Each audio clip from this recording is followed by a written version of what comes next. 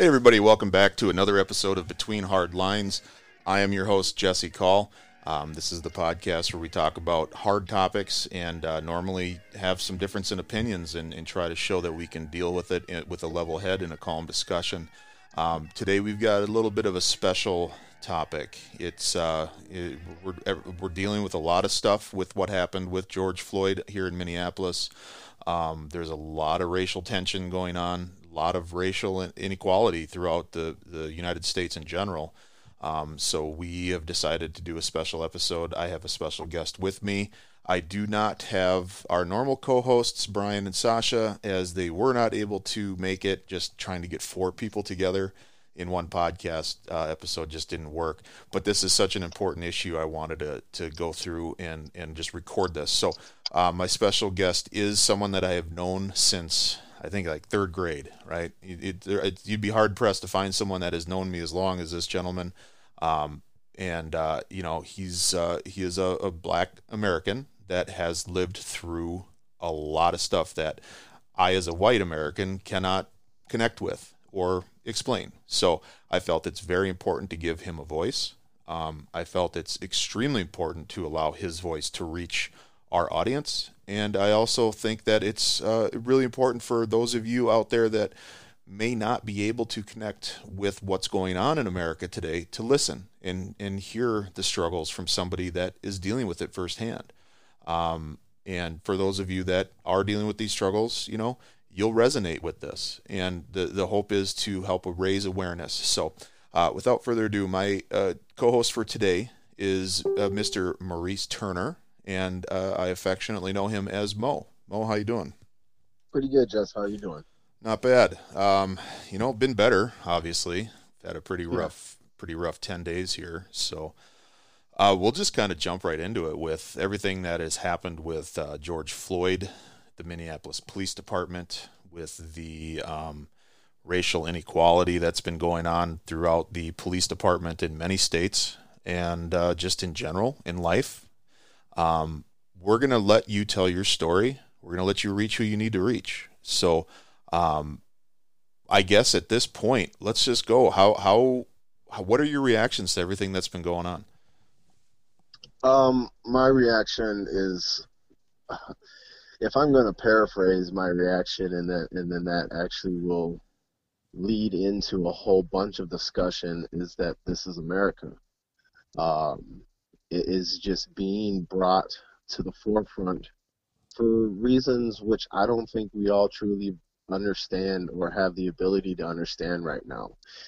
It is something that's stemming from years and years of oppression to people of my culture, stems from my ancestors, stems from your ancestors. It stems from somebody thinking that they're better than somebody, but cowardly acting out those thoughts. We're all entitled to these thoughts, but I think that it's being cowardly portrayed as some form of a movie, and with the way that we have pre-programmed ourselves with technology and with the ways that we are told that we need to live our life, that with the good comes the bad, and the bad is being projected as the good. And what I mean by saying that is that we are being focused, and we're being told to focus on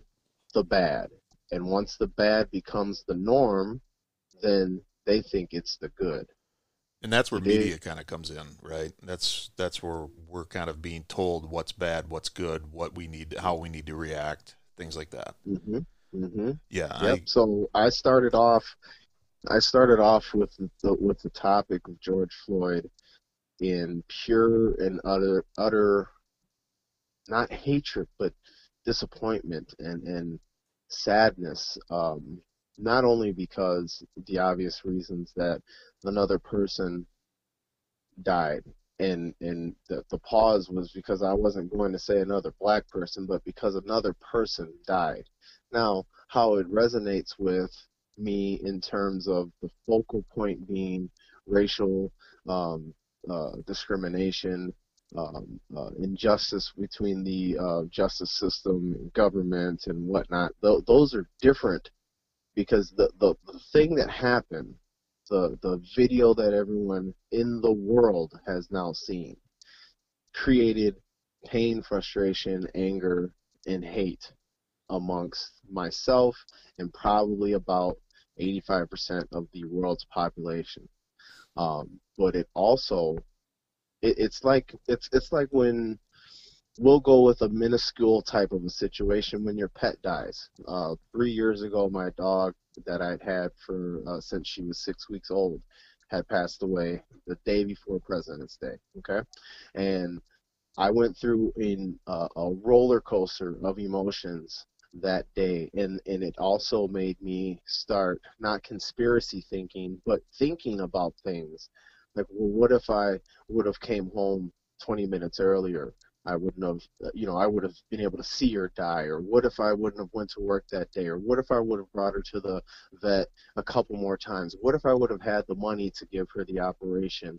But truth be told, we end up saying that she just died of natural causes because she died at home and she died loving the people that she loved because she was a different type of dog.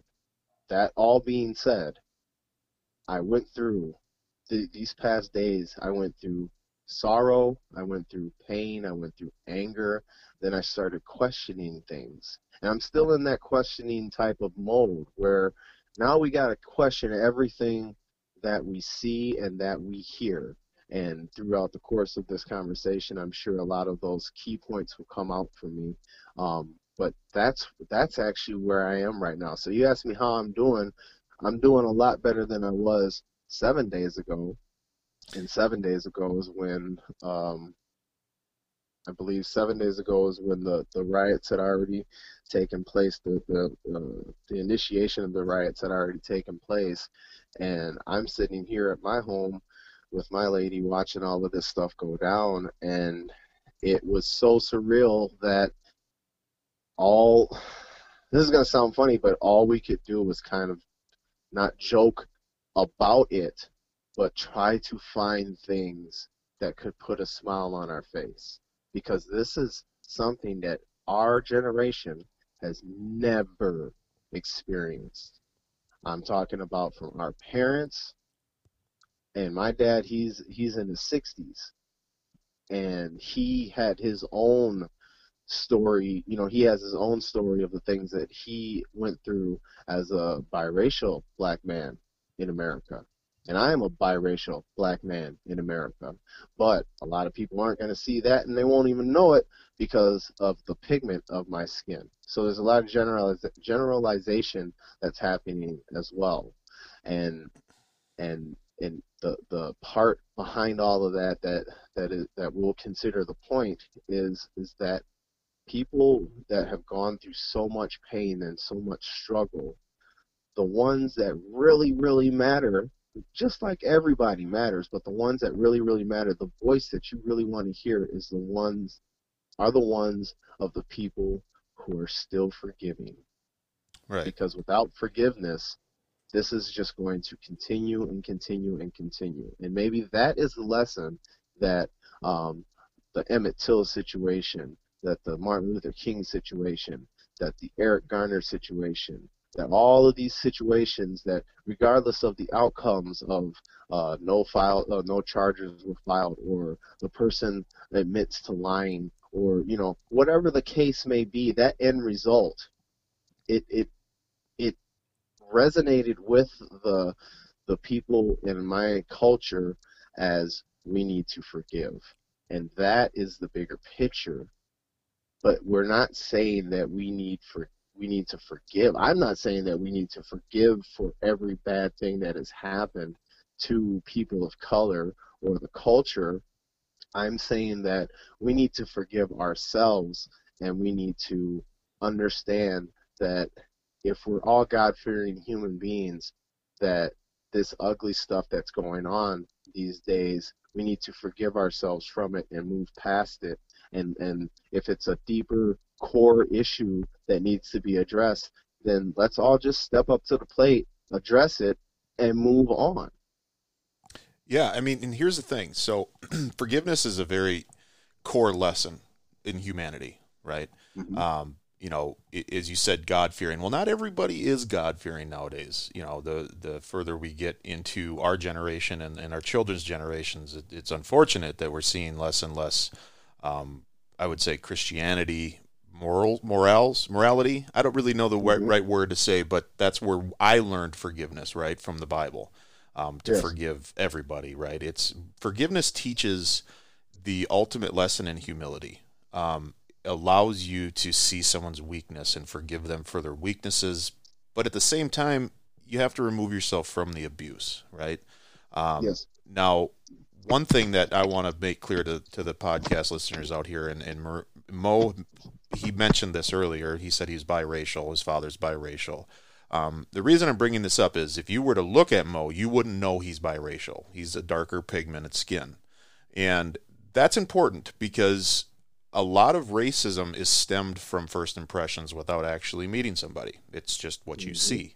And Hmm. unfortunately, it's something as stupid and simple as how dark is your skin, right? Yep. The darker your skin, the more racial tendencies kind of start to peel out of somebody, right? Yep. And sometimes, and this happens even with black people, right? They'll say, "Hey, you're light skinned. You don't understand what we deal with as much." And Right. look, here's the thing, right? Segregation, bigotry, racism, it sucks no matter what level of it you deal with. But I want to jump into racism, and then we'll tell some more. We'll have Mo start telling a little bit more of a story. I want to kind of touch on from a white person's perspective. Now, Mo knows me. I grew up. Uh, Most of my friends were black, right? So I grew up surrounded by that culture. So I was never, quote unquote, your average white kid, right? No, let me And stop you for a quick second as you're telling your story. sure. I just want to ask you for a little bit of clarity. You say most of your friends were black, and you and I coming from the same stomping grounds. That must mean you didn't have a lot of friends. I didn't hang out with a lot of kids from school, and you knew that. I mean the kids in the village. That wasn't my crowd. Hmm. It was me, Jason, Sam, Yep. DeAndre. Yep. You every now and again you'd be around, and I think there was two other white kids that hung out with us, but it was mainly just me. And And the we reason why I asked you that is to set a visual of where we came from, where we grew up in. And your statement, which is very powerful. I only had a lot of some black friends, but we came from a city where there weren't a lot of black people. That says a lot. So go ahead and continue. Right, yeah, we came from very white Jewish suburbia, basically. Hmm. Hmm. And so yeah, for me to have a lot of majority of black friends was very unique for my situation. But it's also it's just the way my parents raised me. I never saw racism. My mom and stepdad just taught me that everybody was the same, and for me, colored skin was never a thing. I guess maybe I was just never exposed to it like some other white families were. But Right. and here's where I can tell you that I see how white people have reacted, right? So this is where a lot of some people they do white people will do certain things that they don't even realize that they're doing, right? Hmm. Um, for example, have you seen the movie Office Space? Yes. In the beginning, when the black guy is walking up the highway with flowers, right? Hmm. What is the nerdy white guy doing? He's what is it, Snoop Dogg or something in his car, and he's blaring that shit. And Right. all of a sudden, the black guy starts approaching. What does he do? He rolls up his window, locks his door. Hmm. Now, Yep. he doesn't know that black man, but he's immediately afraid of him. Hmm. Racism stems from fear. Yep. And why does the white person cross the street when they see a black person?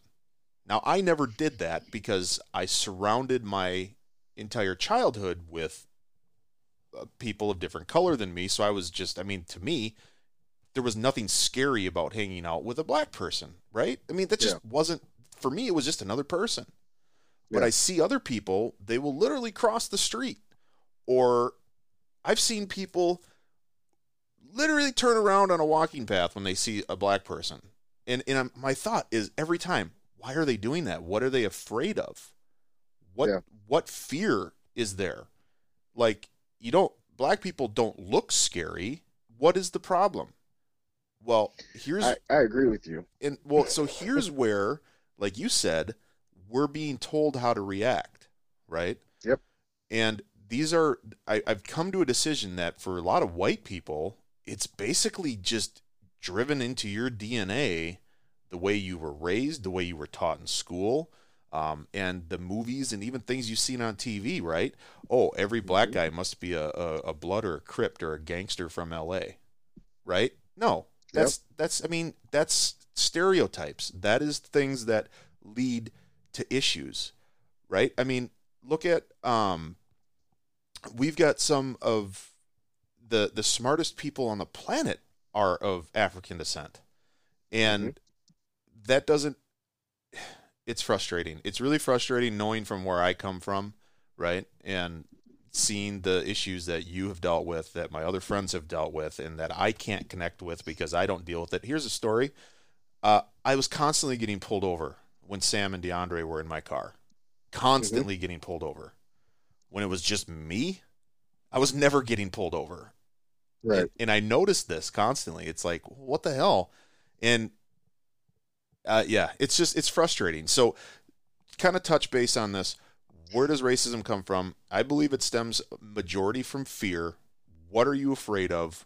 Why does that person scare you? Why do they seem different to you? Do you truly think that every black person you see is a bad person or going to try to commit a crime?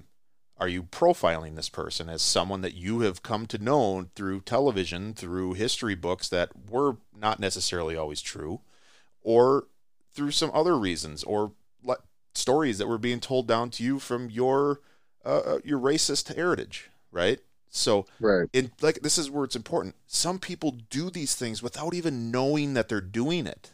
It's literally ingrained in them, and I'm sure people catch themselves like, why the hell am I doing this? This is stupid, and it's sad. And this is kind of where I wanted to touch base on something else. So, Bo and I were talking about a discussion that I had with somebody on Facebook.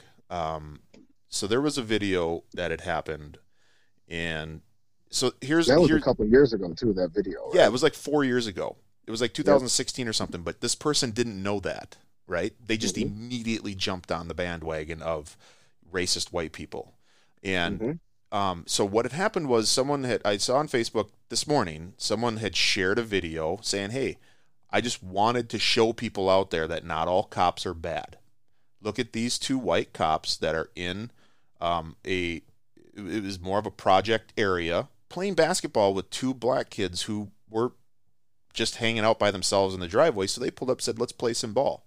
And they played ball. And there was a neighbor across the street that filmed them through the screen door. And this lady on Facebook says, oh, they're just wanting to be recorded because of what happened. Well, first of all, lady, this happened 4 years ago, so your point is invalid.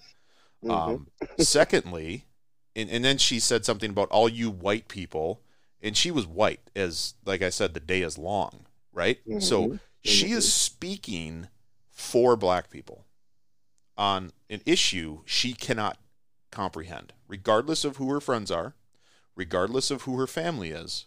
Just the fact that she isn't discriminated against because of this color of her skin, she cannot connect to it on an emotional level. Just like I can't. As much as I've seen it, as much as I've been able to empathize with my friends, I can't connect to it because it doesn't happen to me. And where I'm frustrated as a white person that stands for equality, that has stood side by side with Mo and our other friends my entire life, where I get frustrated is being called a racist by other white people that don't even know me.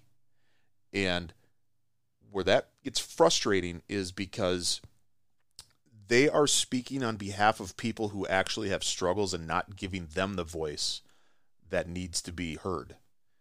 And it's condescending, and it is, in a lot of cases, it goes against the cause, right?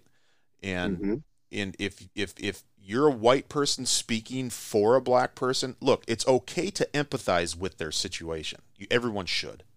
Everyone should. That's how we learn. Like, oh my God, this is Hmm. wrong. But don't you dare speak for them as far as their struggles, because you're just taking away from what the message they need to get out is. Yep, you got that right. I believe that two things that I do believe.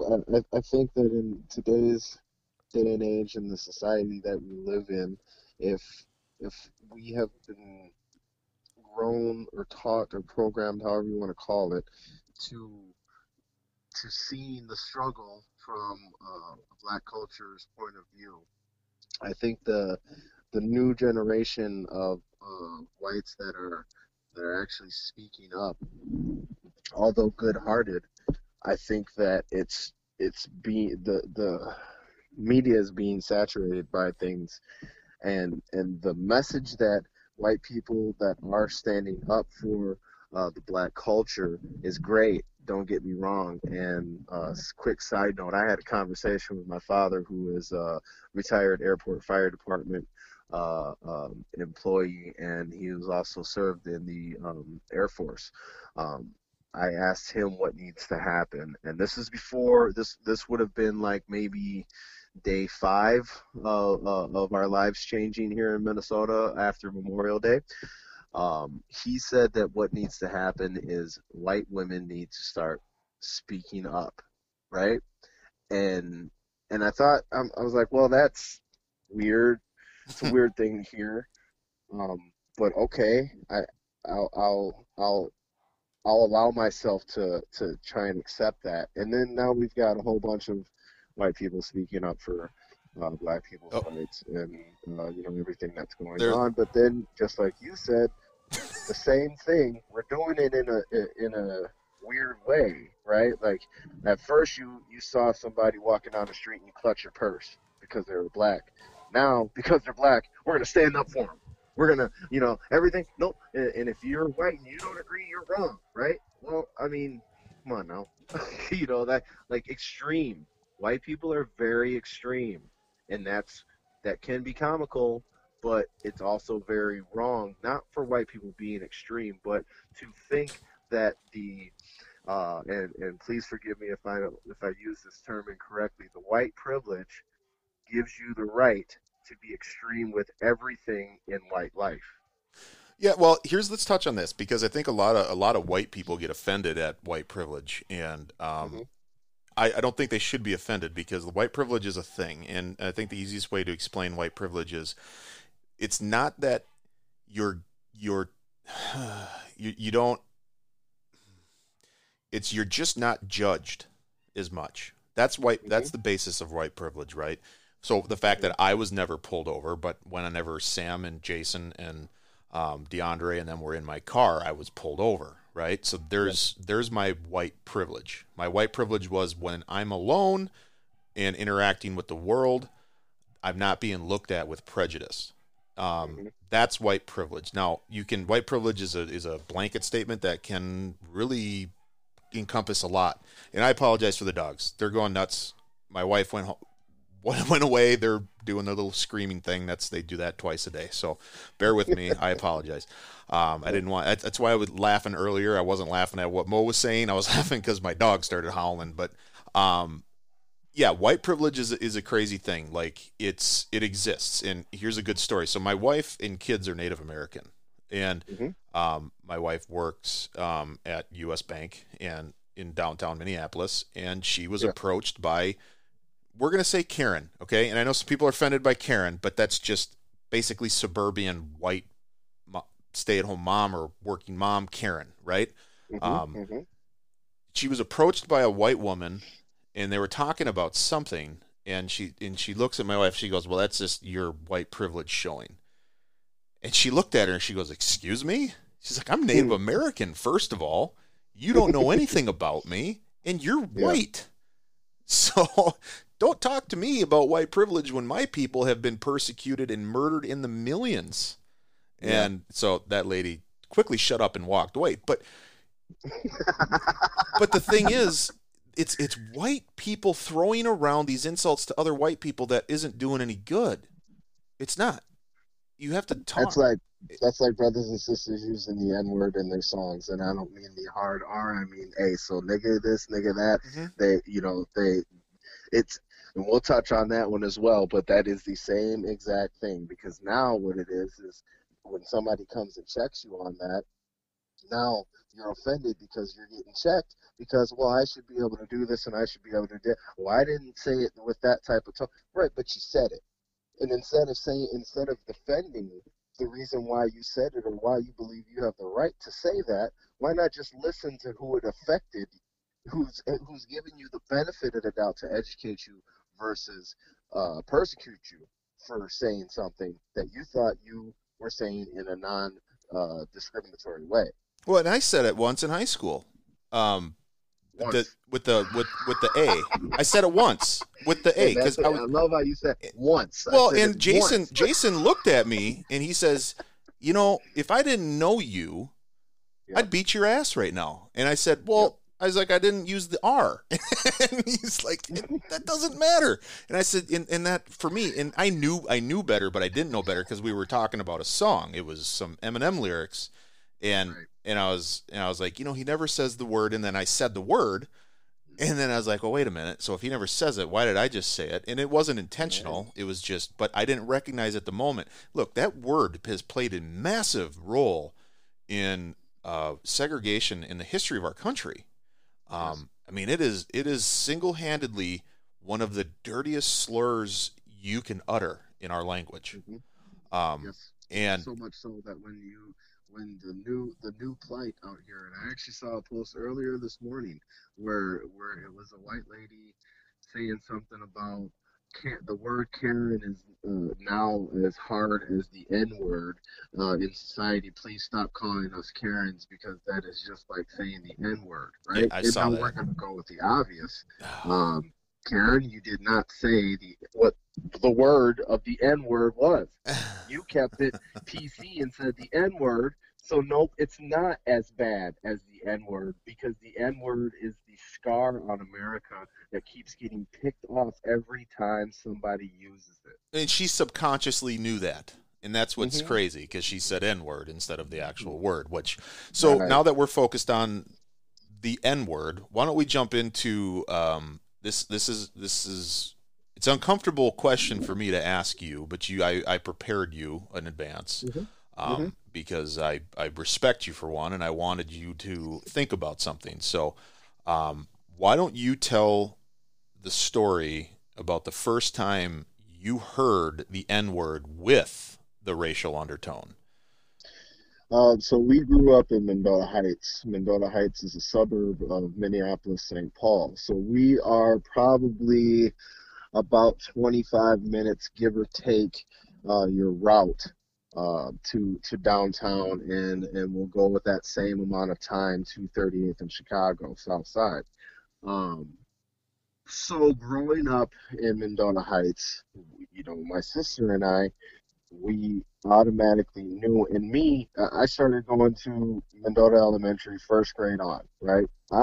Quick little tidbit, am one of the first black kids to successfully complete the Independent School District 197 from first grade to graduation on time, mind you, and I never got any kind of recognition for that.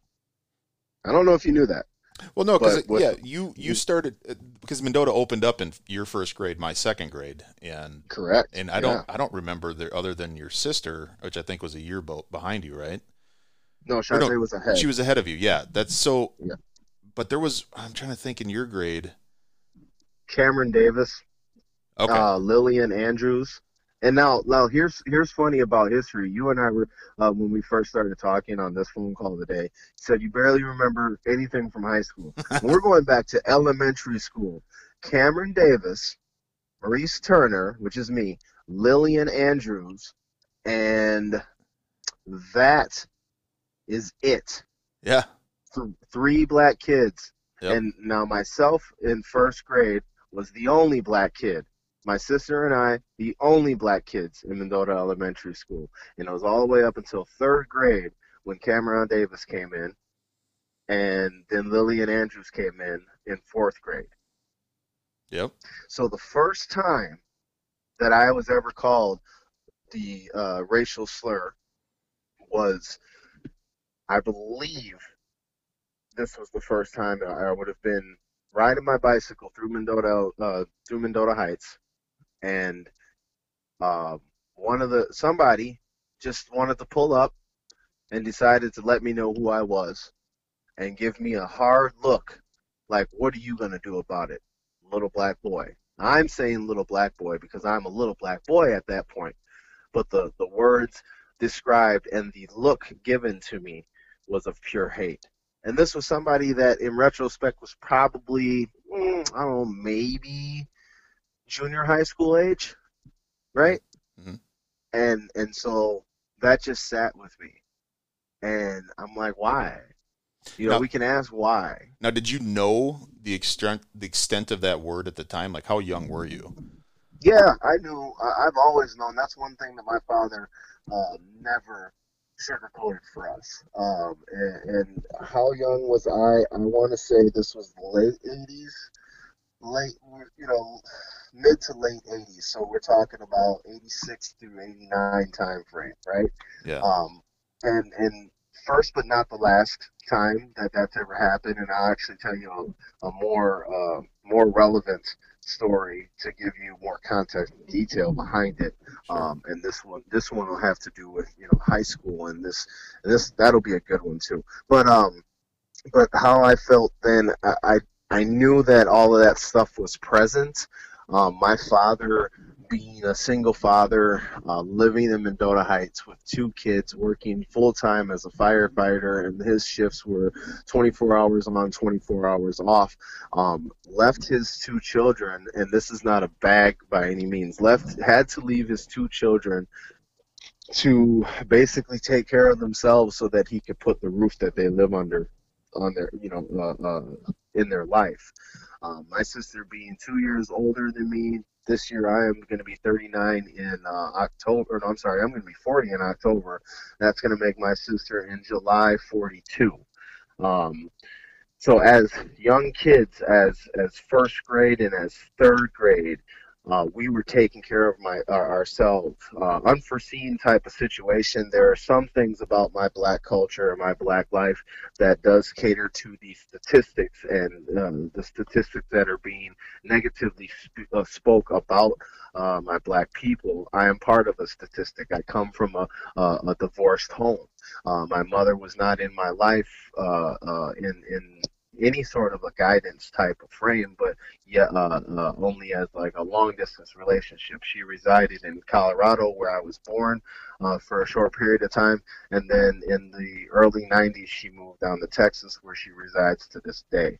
So my father went through another form of a struggle, having to provide for his children, and making the decisions to do the work that he did, the work ethic that he adhered to provide to his kids. So he would also instill this education within his kids that this is the world that we live in. That they look at us as the N word. And I'm respecting you right now with your format and your platform, but I would definitely keep it as real as he told me. But for your listeners and for the intent of this conversation, I will not. But he would tell me they only see you as the N word.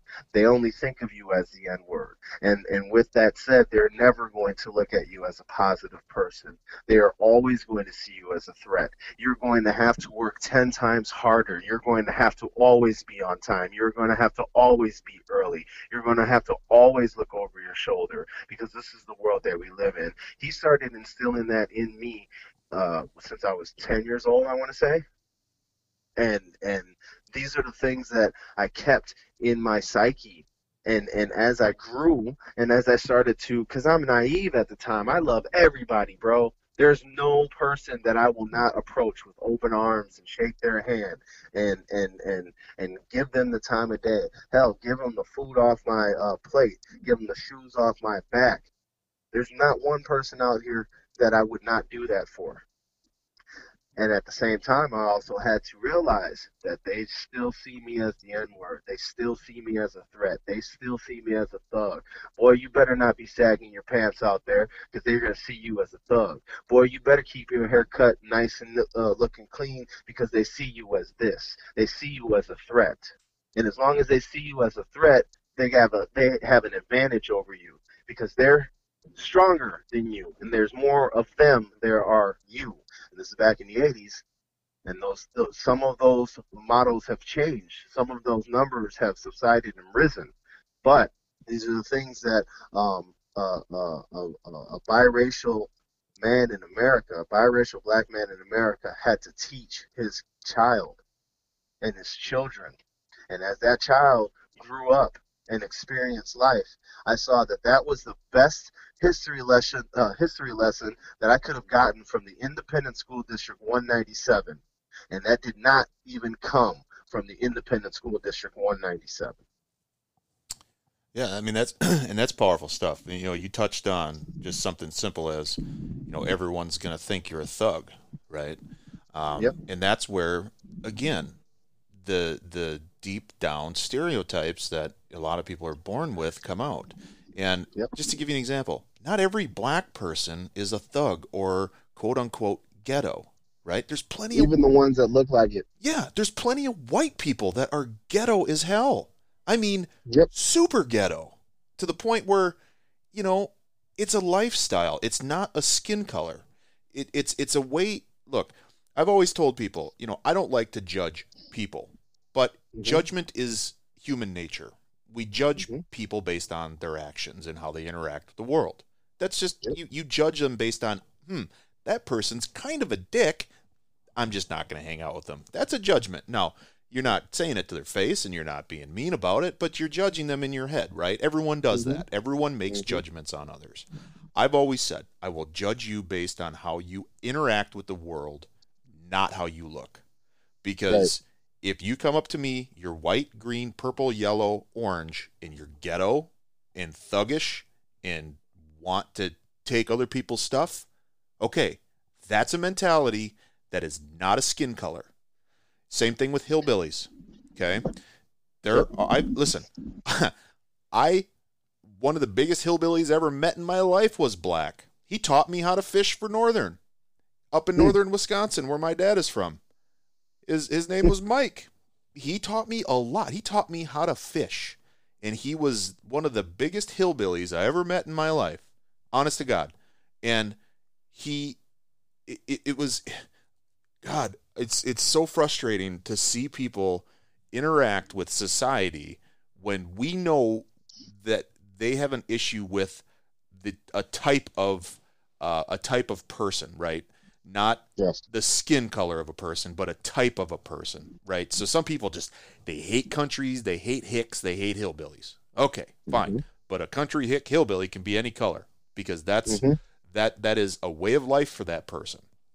Yeah. See, we have bad people, and I don't mean to cut you off. We have bad people, and we have good people, right? Right. And the good hopefully outweighs the bad, but the bad has a more powerful voice right now because the way that the bad is, the good people are uplifting that by talking about it and talking about it in ignorant ways, talking about it in educated ways, and talking about it as if they have the power to change something. And what people don't really understand is that nobody is going to ever have the power to change something unless you educate your children.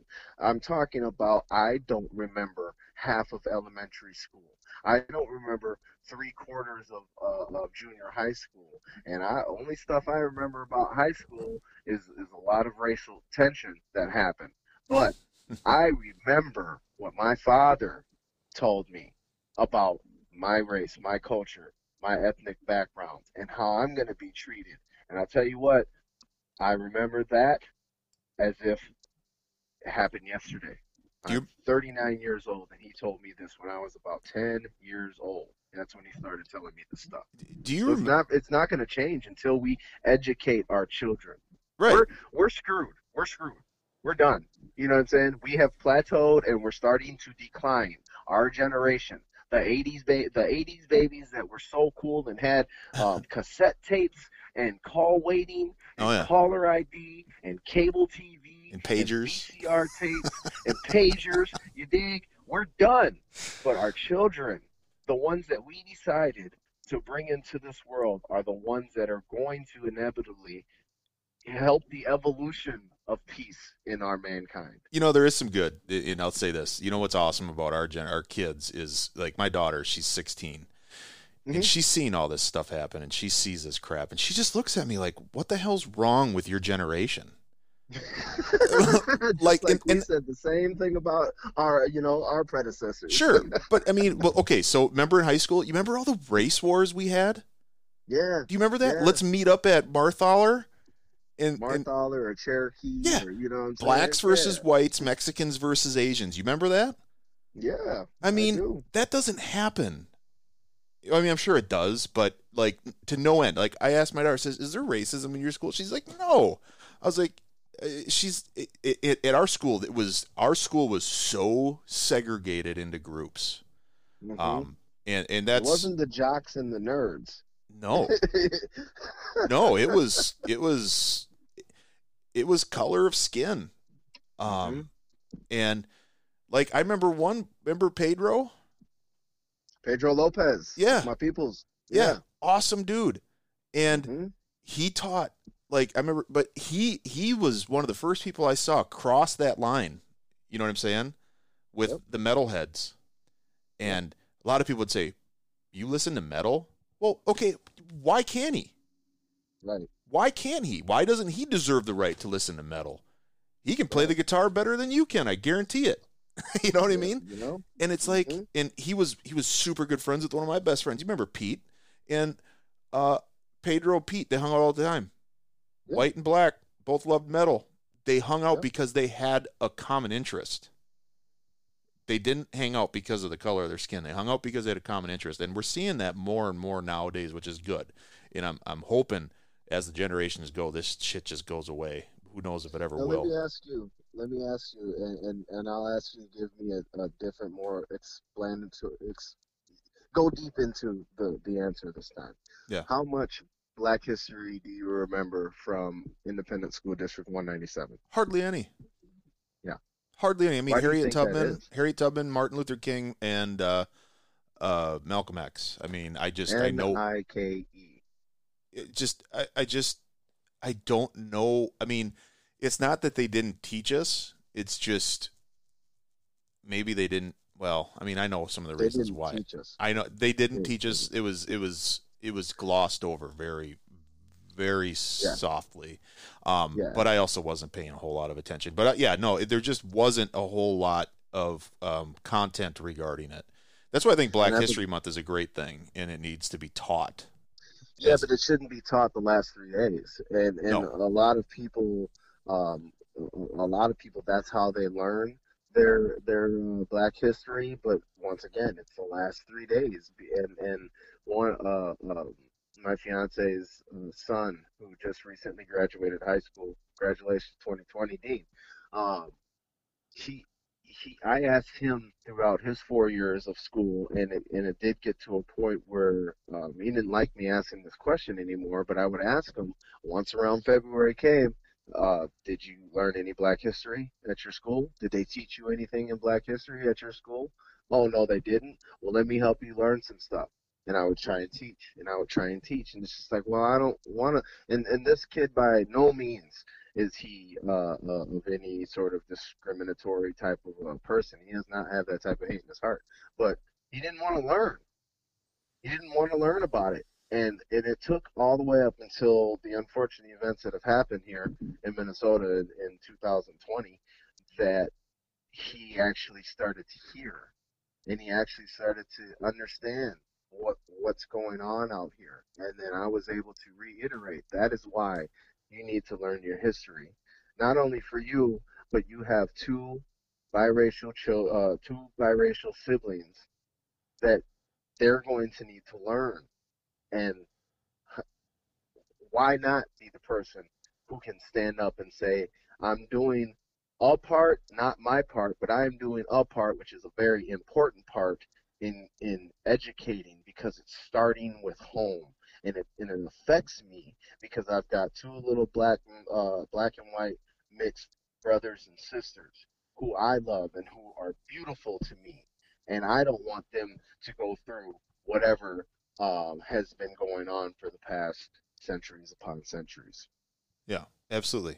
And that kind of transitions. I want to transition into a couple more topics before we wrap it up Sure. here.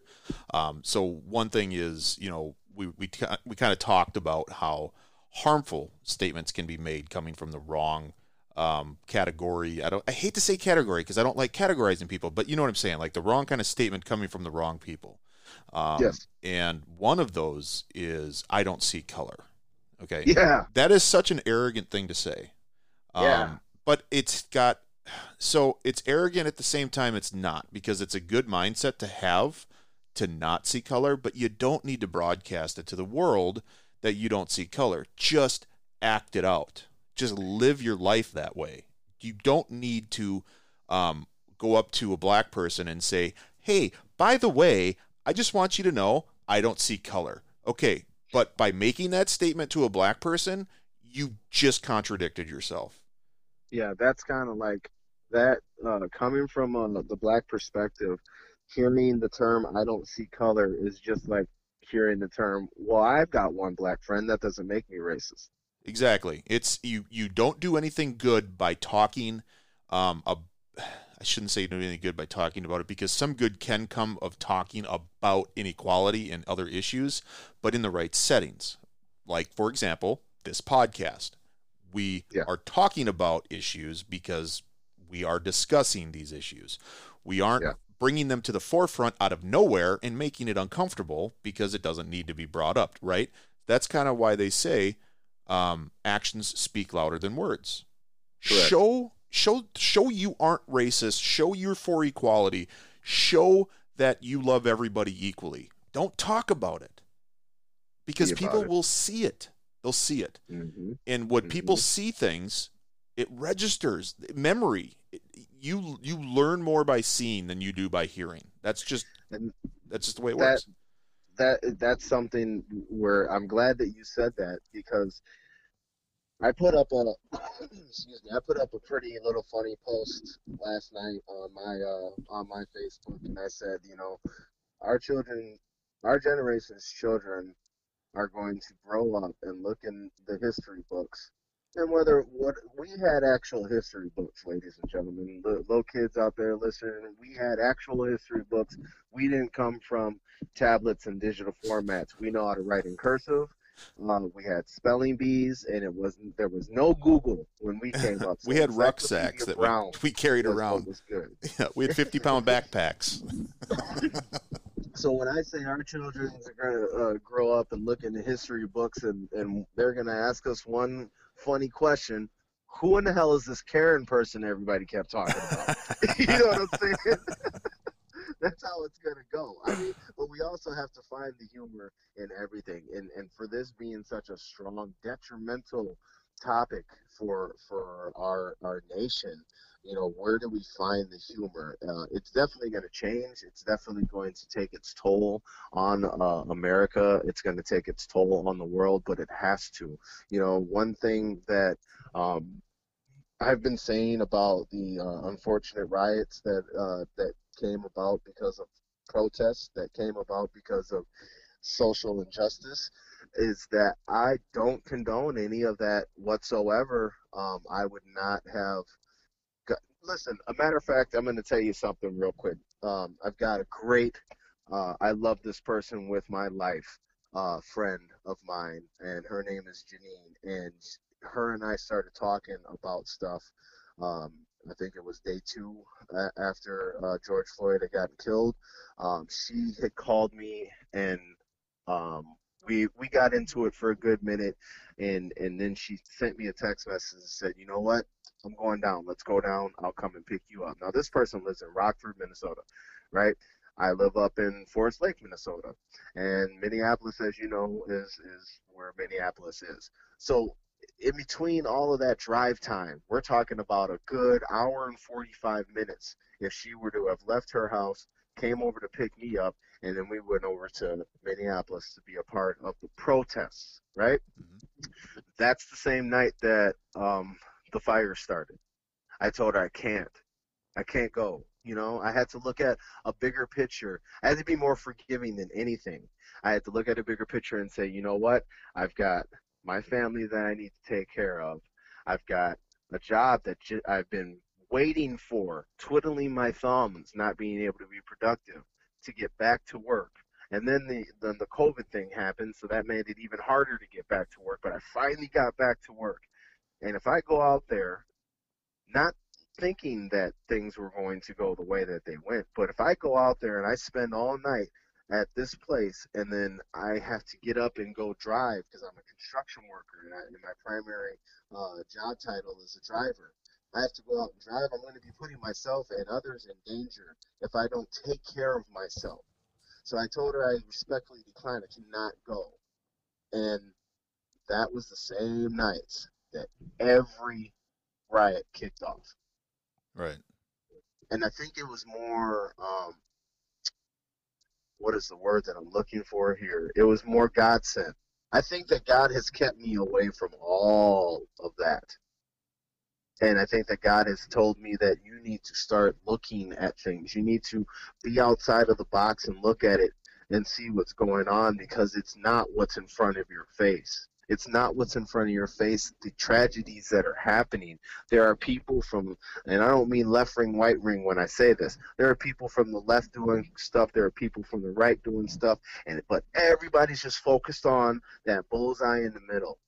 And that bullseye in the middle is what the media or whoever is in charge. Because there is something greater, bro. There is something so much greater than what's in front of our eyes that is going on right now. And everything that's going on in front of our eyes right now means absolutely nothing to what's really getting ready to crack off. No, it's a fight for power. I mean, it's what it is. Yeah, we'll go with that. But the person who has the power is controlling everything, and it's not the president, it's not the government. Like, I'm talking above. Oh yeah. You follow that chain of command, and that one person up there, or that one group of people up there, they are playing with us like the ultimate game of SimCity. It's the wealthiest people on the planet, the ones that are controlling everything, and they're not all white either. Nope. This isn't about race at this point. It's about power. And yeah, no, I agree. And I think, and I would go a little step further. I'd say, yes, you know, you say God, and I'm Christian. I'm a Christian man. I've got tattoos of crosses on my body. Listen, but I'd also say that this is also 39-year-old, more mature Maurice with a family that knows, hey, there's more at stake than just my emotions. There's a lot more at stake with me being able to make sure I don't get myself into a situation where I can't, A, provide for my family, and B, teach my kids, be around to teach my kids, because clearly there's an issue with some of the police force out here. And there's, okay, so we've been at almost an hour, so I still got a couple more things I want to talk about, because, God, this is such a big topic. We can two-part it. We can definitely two-part it. I'm willing to talk as much as anyone is willing to. I think we might have to, but there's still some things I want to get out. So there's something I learned. Yeah. I learned this, and the reason why you notice we had Philando Castile, and with now George Floyd, and there was was there somebody from Australia, a black woman from Australia or something? No, that was the white lady who got killed by the cop. Oh, okay. So, but in Minnesota, there's a lot of cop violence. There's one thing that a lot of people don't realize. Minnesota is one of the few states that it's against the law for a panel of civilians to review the behavior of police. Yeah. In a lot of states, they actually have panels of civilians and council members, things like that, like just civilians that will review the behavior and actions of a police force. But in Minnesota, there's a law that prevents that from happening. That's why there's a lot of things that cops can do in Minneapolis that they just get away with, because they cannot be judged by a panel of citizens. I don't know the actual term for that. I just learned this actually yesterday, and it kind of blew my mind. Like, is this a real thing? And it's a real thing. So one of the things that needs to change, it doesn't look. How do you stop racism from being on the police force? I don't know. Nobody knows that. How do you weed that out? That's damn near impossible to do. You just don't know. You can't. But what you can do is you can hold them to a higher standard, right? You can say, okay, obviously we understand that police do need to have the ability to use force in a little bit different manner than your average citizen if it's needed, right? But these types of things need to be regulated hardcore. They need to be saying, look, if you're going to use excessive force, guess what? You're now going to be held to a much higher standard, and it's going to be looked at under a microscope, and you will face charges if you do it unnecessarily, right? There isn't going to be that loophole or those scapegoats that they're going to be able to use to abuse their power. Because you know what? It doesn't matter what color you are. There's people out there that abuse their power. And that's just human nature. And I don't think you can fix that. But you can regulate it. And I think that's especially Black Lives Matters. That's one of the biggest platforms that movement, which, because it's not a group, it's a movement that is designed to showcase police brutality against black people, right? So in we're going to touch on this. All lives matters.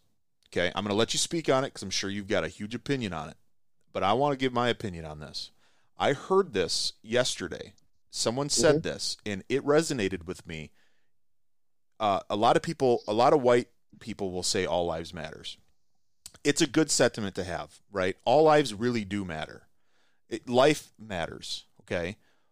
But saying all lives matters in the context of a Black Lives Matters conversation is a big problem. And here's why. By saying all lives matters in the context of a Black Lives Matters issue, what you're actually doing, and here's a comparison that somebody actually made on the internet that just blew me away. He said it's like being at the beach, seeing somebody drowned, and them screaming, "I'm drowning." You looking at them and saying, "Nobody deserves to drown," and then just turning around and walking away. Yep. That's You're right. That Black Lives Matters is a specific movement for a specific problem. It's mainly focused on police brutality towards black individuals and inequality when it comes to law enforcement towards black people. That's the purpose of that hashtag. It's not that black people don't deserve to die. That's just common freaking sense. I almost cussed. It's common sense. Nobody deserves to die, right? I mean, very few. Right. I suppose there's a handful of people that probably do. But you get what I'm saying. It's not black people deserve to live. That's not the point. It's black people don't deserve to die at the hands of inequality from our police force. So don't say all lives matter, because white people, and I'm sure Asians and Mexicans, they do see this to some extent as well, right? But white people, don't go out and say all lives matters. You're not helping. You're just you're taking away from the meaning of Black Lives Matters. It's not Black Lives Matters because, damn it, we're more important than white people. No, it's, hey, we're being targeted with racial profiling by police officers. Black Lives Matter. Stop killing us. We're getting targeted because of the color of our skin. Correct. And that brings us right back to the first part of our conversation today. You know, if you look at me, you see that I'm a black man, but you don't know that I'm a biracial person. You're going to look at my son, my oldest son, who is Mexican and black. So he is Afro-Latino. When you look at him, you're going to see a Mexican person. You're not going to know that he is Afro-Latino. You're going to look at my daughter and my youngest son, and I don't know how they're going to end up turning complexion-wise, but they are definitely darker. They don't look like their mom. See, the funny thing about it is that you can put black seed into a white person and come out with black seed. You can put black seed into a Mexican person and have it come out looking like a black seed and vice versa. You cannot put white seed into a black person and have the end result being black. Have the end result being black. It just doesn't happen. Like, it sounds kind of funny and fun, but the genes of the black culture are strong. You dig? So it's like you can tell, but you might not be able to tell anything else. Like you look at me, you can't tell that I am, I would say about 70% white, right? 70% white culture of European descent. I did my ancestry and everything like that. You know what I'm saying? I'm a lot from Africa and I'm a little bit from Europe, right? And I look like I'm straight up just black. Not black, not African black, not liggity black. I'm just a black man. I am what the world sees me. But what the world does not know is the truth that everybody needs to look at. And instead of people coming out and to touch on your all lives matter topic, instead of hearing that, and that's not resonating real well with you because I'm not liking that, and I gotta say that all lives matter. Well, yeah, you're right. Damn it, all lives do matter, because what a lot of people aren't talking about in the midst of George Floyd is the white dude that got killed by the cops in the very exact same way. Yep. Right. Yep. But nobody's talking about that. But there's your all lives matter, right? How come the all lives matter people aren't sitting there putting that post up, letting that video go viral or anything like that? Because it's not about all lives mattering to all of those Karens. All of those Karens just don't want other people to steal the glory of what everybody has a right to do, and that is live. Whether or not you as a person want to treat your life like crap and make it the way that it goes horribly, and when you get your chance to meet our creator and you get judged by the creator accordingly, right? No, we need to make it nice and clear that right now, as you're living on this earth, all lives matter and not black lives matter. Well, that is the stupidest thing that anybody could ever think or feel. And I say stupid because you are uneducated at that point. Yep, all lives do matter. And guess what? I believe it was Fidel.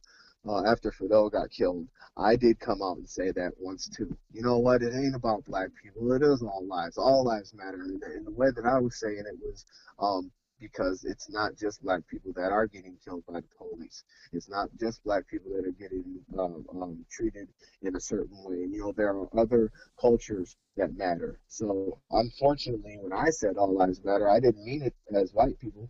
I meant it as the blacks, the browns, the Mexicans, the Latinos, the Asians, and then at the very end of the list, and I don't mean for this to come off harsh, then white people, right? Because white people have done some crazy things in this world.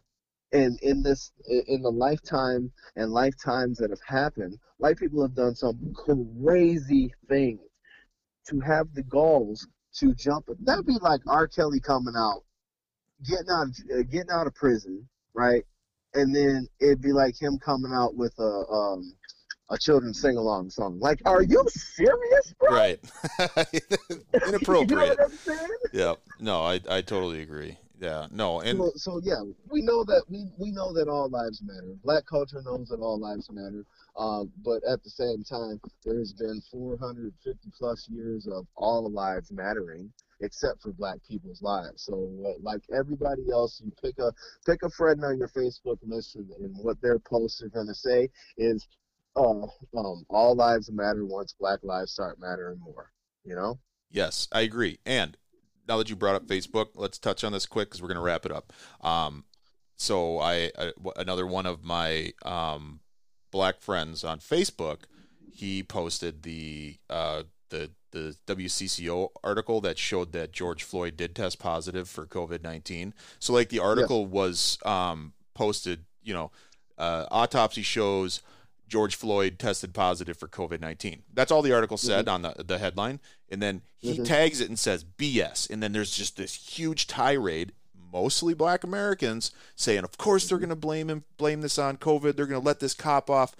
I opened the article and literally the first paragraph said, however, it is not the cause of his death. right? So I took a snippet of that, I put it right underneath the comments and said, 90% of you didn't even click on the article to read what was being said.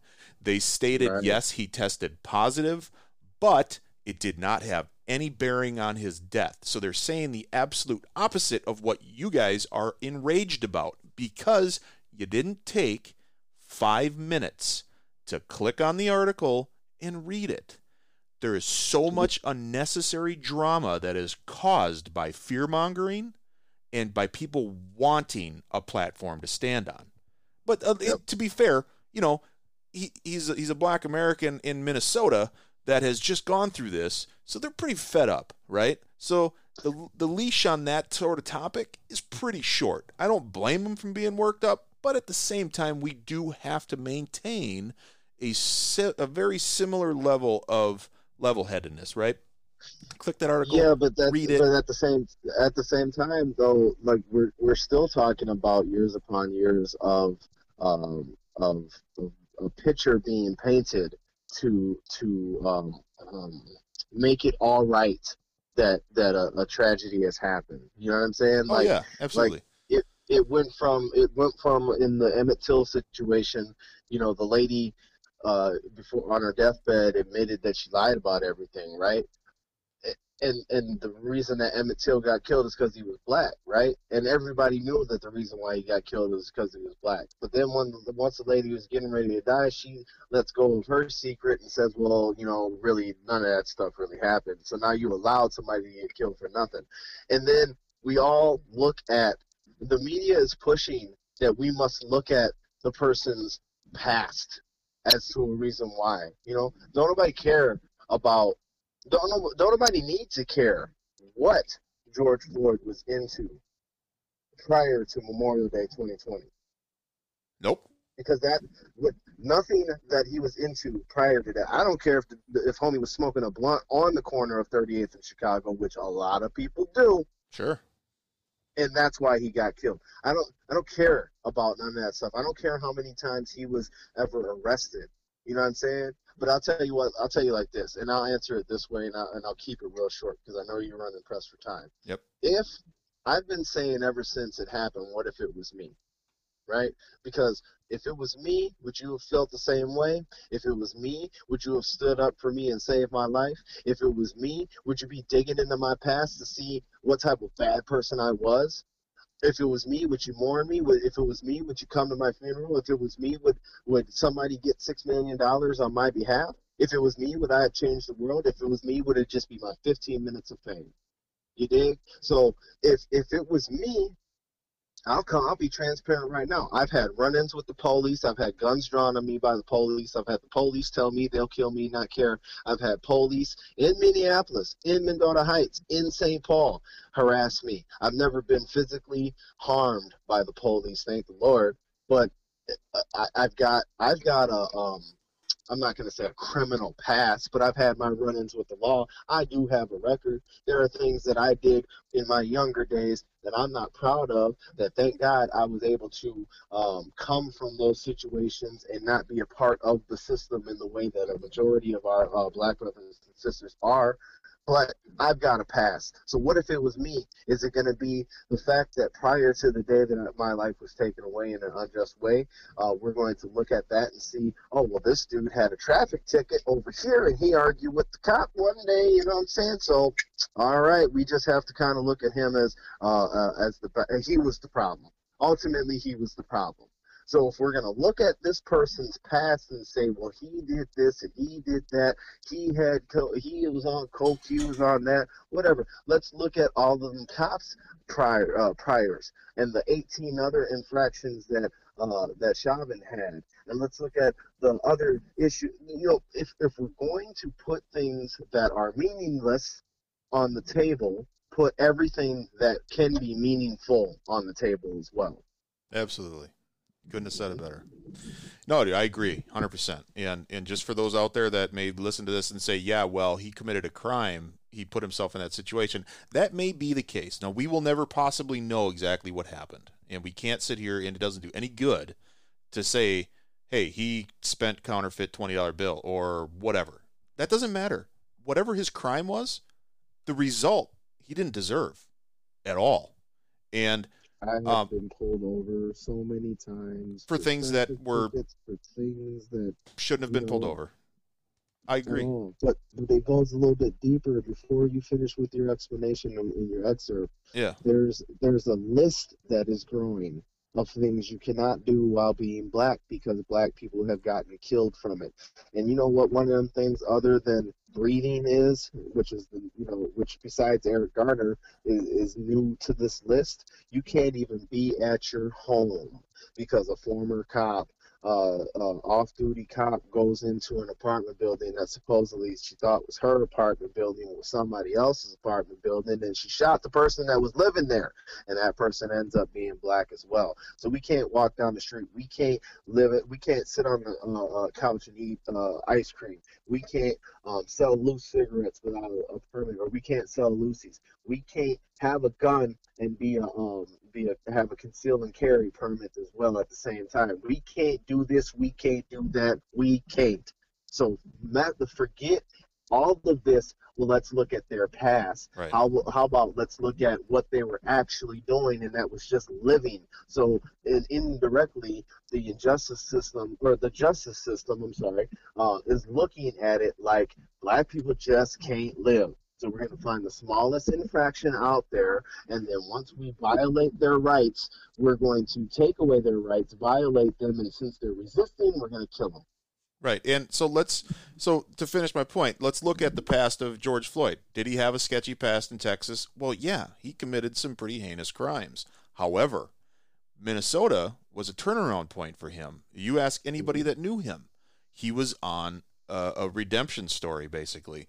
This is a man, and this is coming directly from a pastor from Minneapolis that said this is a man that would drag a kiddie pool onto a basketball court in the middle of the projects to help baptize young men and women in the hood, to help change their lives. This is the life he was now living. His past, we talked about forgiveness in the beginning of this episode, right? Yep. Everyone deserves to be forgiven for their past. I had and Mo knows this, I was not a good person for a good chunk of years. I did some pretty bad things. I'm a completely different person now with my family and the way that I've moved away from that part of my life. And a lot of us, we have skeletons in our closets, and a lot of us need forgiveness, and a lot of us need to change our ways. This man was changing a huge portion of his life.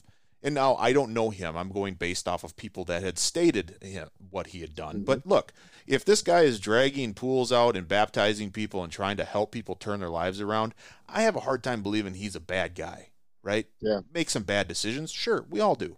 We all make mistakes. Heck, he may not even have known that counterfeit bill was that was counterfeit. I mean, how many counterfeit bills did we spend that we had no clue? It's just, look, the thing is, we have to stop the fear. Stop being afraid. The lady that killed the man in Texas because she walked into his apartment, she said she feared for her life. Why? Because there's a black man in your apartment? Well, it wasn't your apartment. But you thought it was, and you saw a black man in your apartment. Would you have been equally as scared if that was a white man in your apartment? I'm sure she would have been scared. But did she jump to a more massive conclusion because he was black? Most likely. And again, it comes from racism, stems from fear. Some people don't even know they're being racist, and they may not even want to be racist. It's just ingrained in them to be afraid based on objective things like the color of your skin. So, we've had a good conversation, Mo. I do appreciate you coming on and talking. I think giving you a platform to discuss some things from your perspective is highly important. This is probably something that we should do a second episode on, maybe when we can have Sasha and Brian on. But we do give everyone the opportunity to promote a foundation or a charity of their choice. Did you have one that you would like to discuss? I'm just going to follow suit and go with George Floyd and the Black Lives Matter movement, and anything that supports positivity and change for the greater good of humankind. That's where I would push it towards. And if participating to George Floyd's fund brings the awareness, then that's where I would like my proceeds to go to. Perfect. And yeah, if I hadn't said this before, this episode is dedicated to George Floyd. It is dedicated to the movement of Black Lives Matter in getting the injustice from police to the Black lives of the United States under control, giving them the same rights that everyone else should have.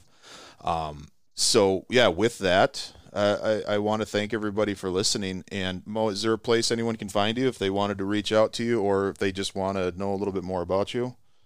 All things social, the Human Jukebox, DJ Mo, HUMANJUKEBOX DJMO.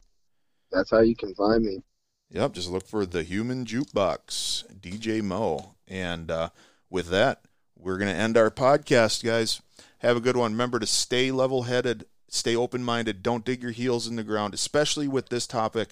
Be aware of what you're talking about, who you're talking to, and who you're talking on the behalf of, because your intentions may be good, but you might be doing more damage than you think. Have Just a good learn from the people that are willing to teach you. Don't fight the people that are willing to teach you. Learn Absolutely. Be teachable. Have a good one. The following podcast has been a Grizzled Beard Studio production.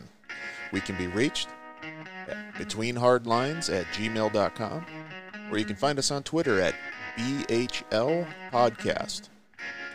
Stick that in your beard.